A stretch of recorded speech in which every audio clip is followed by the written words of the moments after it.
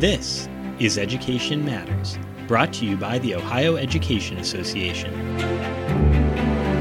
Thank you for joining us for another episode of Education Matters, as we take a deeper dive into the big issues facing Ohio's 1.7 million public school students and the more than 120,000 K-12 teachers, education support professionals, and higher ed faculty members represented by the Ohio Education Association.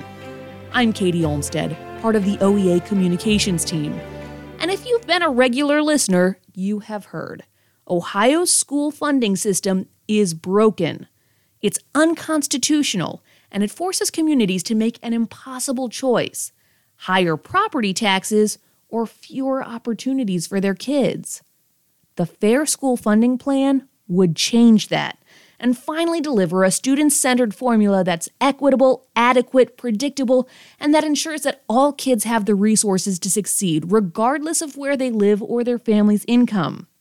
It was introduced as House Bill 1 this legislative session, but it's the culmination of years of work and a bipartisan partnership between now Ohio House Speaker Bob Cupp and former Ohio lawmaker John Patterson, who left the legislature at the end of 2020 because of term limits.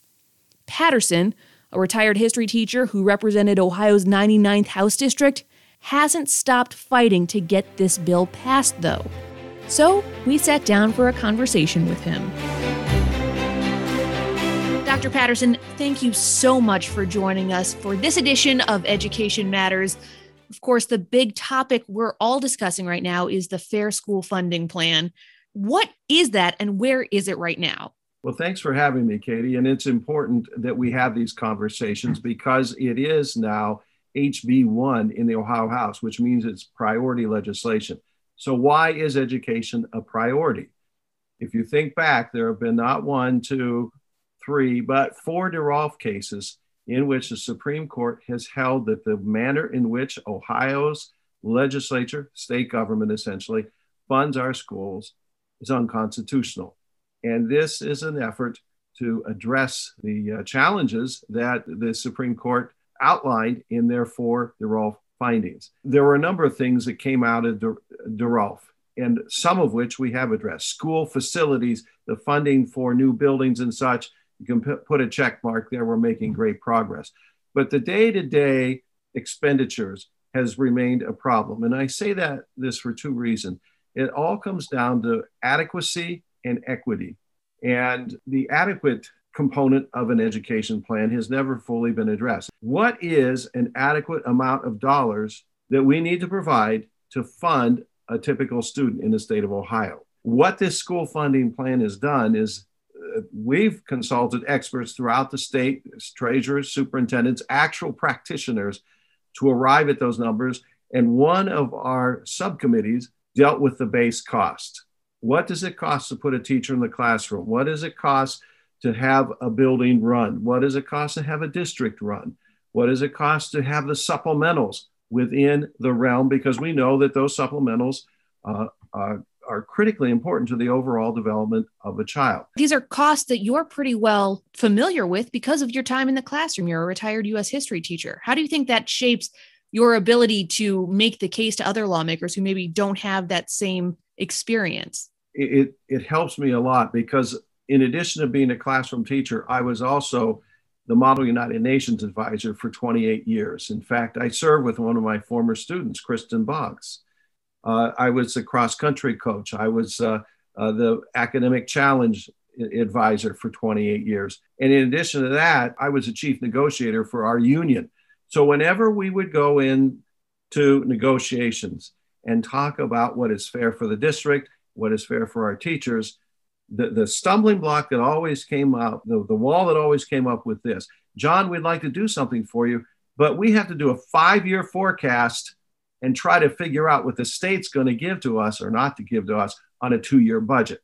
So part of the problem with the extracurriculars and the add-on programs that schools would like to do, the reason those have been pushed to the wayside is the fact that school districts cannot count on a sustainable and predictable stream of funding from the state. And no one wants to start an extra program that might benefit students and not be able to pay for it in the long run. So as an educator, knowing that students come to school not only because they have to, but it's beyond the academics, the normal academics. It is those enrichment courses. It is things like vocational agriculture, which has taken a hit in some of our areas, consumer science.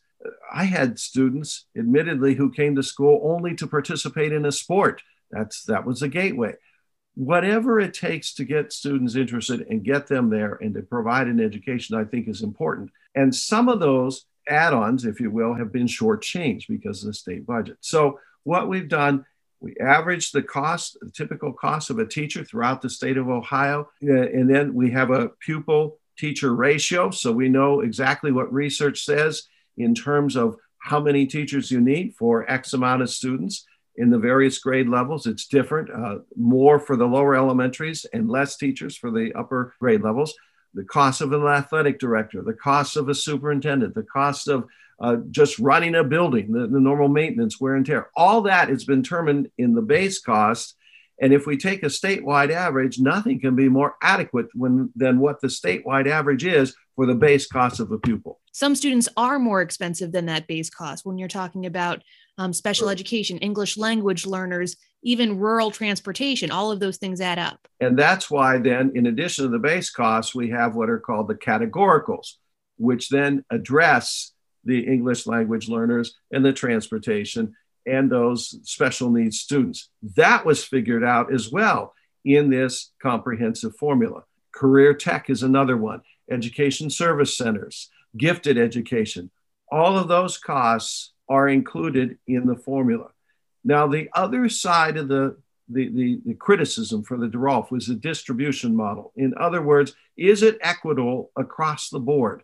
So keep in mind that once we know what the base cost is, then we need to determine what the fair share is for the local districts to raise and what the fair share then for the state is to contribute to pay for that education. So everything starts from the base costs and the categoricals. You figure that out. Now then you can get into this distribution. So what is fair? Well, we have to look at what's called local capacity. In other words, what is the fair share that the state can expect? Because this is a partnership, even if this passes, and I dearly hope it does, but levies aren't going to go away. Let me be absolutely clear. According to the state constitution, this is a shared partnership between the local government and the state government to educate all of Ohio's kids. But where we have fallen short is to fairly determine what the local share is. So what this formula has done is to break down that distribution. And here's the funding situation with respect to DeRolf. We have been over-reliant on property wealth to determine what a local capacity is. So some districts who were at one time blessed with power plants, with industry, with businesses that were thriving, were perceived to be wealthy because they had those assets based on property. The problem is that districts can be property wealthy on paper, and the state then can expect them to pay more, but their citizens may not have the income wealth to pay for that property. So the only way to pay for those higher property taxes that the state would have a district pay is for those people to dig deeper into their pockets. In a farming community, they may actually have to sell some of their land in order to pay their taxes. Bottom line is, what we've done with this distribution model is base it not only on property wealth, but on income wealth too. And it's a 60-40 split. So if we factor in a district's property wealth and their income wealth, now we get a more accurate prediction of what that district's capacity is. So if we know what the base cost is, and we know what transportation is, and all those things, we know what the whole package is to pay for, and we know then what that local district is able to afford, then who pays the rest? The state. In theory, it's that simple. In theory. In theory, it's all that simple. One of the things that proponents of this bill have been very excited about is how this addresses the funding for vouchers and charters. Can you talk to me a little bit about that? Right now, the state, the vouchers and the charter schools, they get the base rate, and it's $6,020. So that money follows the pupil. The problem is it goes through the local districts. It is called a deduction, or as they say in educational jargon, a deduct. So if the state's local contribution to a district is $3,000 and the district is expected to come up with $6,020 for that student, that means $3,020 from that local district that those taxpayers have actually brought on themselves to pay flows out of that district and follows that student. In the Fair School Funding Plan, the state would pay those charter school students, those community school, directly. There'd be no pass-through, which means that money is going to stay right with the local districts. And that has been something that has been applauded in many, many districts who lose incredible amounts of dollars to this reality. If we're going to have charters and we're going to have communities, then the state ought to pay them directly, as it already does the traditional public schools. And there has been so much time and discussion put into figuring out exactly how that should work. Can you talk to me a little bit about the process of getting to where we are with the Fair School Funding Plan? Oh my goodness. We need to go back to 2013 in December, when I founded the Education Funding Caucus to get that conversation started. Now, we know that the first DeRolf decision came down in 1997. So we've been all those decades now without a funding formula. That's why I ran for the State House. As a retired teacher, I saw the impacts of what was happening when things were getting cut and the damage it was doing to our students and the morale factor for our students. Why should I come to school? The only thing that counts is the course where I have to get tested anyway. So I asked then in my second term, that would be in 2015, to be placed on Finance Committee. And my chair was this guy named Bob Cupp. He too had been involved in the school funding issue for quite some time. We grew to be trusted friends across the aisle. And we encountered some of these problems firsthand in the primary secondary subcommittee on school finance. There was a district, Manchester Local, and this goes back to the distribution component that we were talking about earlier. Their superintendent or treasurer testified that there were two coal-fired power plants closing in their district, and they were going to need a levy of 120 or 130 mills. I said that right, 120 or 130 mills just to keep things operating. That's preposterous because they had all that property wealth, but they didn't have the income wealth. And so we were able to fudge the formula to move money in their direction in the short run to help them out. The problem was we realized the formula was absolutely broken. And so then we made our pledge after the next budget, and the next more Band-Aids came as a result of 2017, that we would get started on a real comprehensive plan to fix this. And so the real meeting of the minds came started in September of 2017, when we began to assemble these treasurers and superintendents throughout the state, rural districts, urban districts, districts with wealth, districts with not a lot of wealth. I mean, everybody's there at the table. And the idea was to develop a plan that was fair for all of Ohio's children, fair for all of Ohio's districts, and fair for the state of Ohio. Fast forward 3 years, we finally get it to a vote in the House. It was House Bill 305 back then. Overwhelming majority of the House members, both parties, supported it. And then it sat there because the Senate didn't take it up before the end of the legislative term. How did you react to that? How were you feeling at that point? Well, disappointed because we came so close to the peak. We likened it at times to climbing a mountain, and we didn't want to get lost and leave our Sherpas behind us and not get to the summit. But on the other hand, it is so complex. Every time we thought we had something figured out, and this is then Representative Cupp and I, there came to be another wrinkle that we weren't aware of. And time went by, and what should have happened, our goal was to have been where we are now 2 years ago, to present a totally comprehensive plan to the House Finance Committee and incorporate it into the budget. Well, we kept coming across these obstacles that we weren't aware of totally. Then you have to stop, do a timeout, see how that reacts to the formula. And I'll give you one example. It wasn't until last summer, it was sometime in July, that we discovered there were 60 community schools throughout the state of Ohio who actually own their own buses. Well, if they own their own buses, then they ought to be compensated the same way we compensate public schools, correct? So we had to do a stop, figure out how to incorporate that into the whole scheme of things. That slowed us down again. How do we fund e-schools? That's another challenge. What's fair to fund the gifted students? That's why you'll notice in this bill, there are a number of studies that we need. There's answers we don't have. We've also created a commission, an ongoing group that will make adjustments on the fly after the results of these studies come back.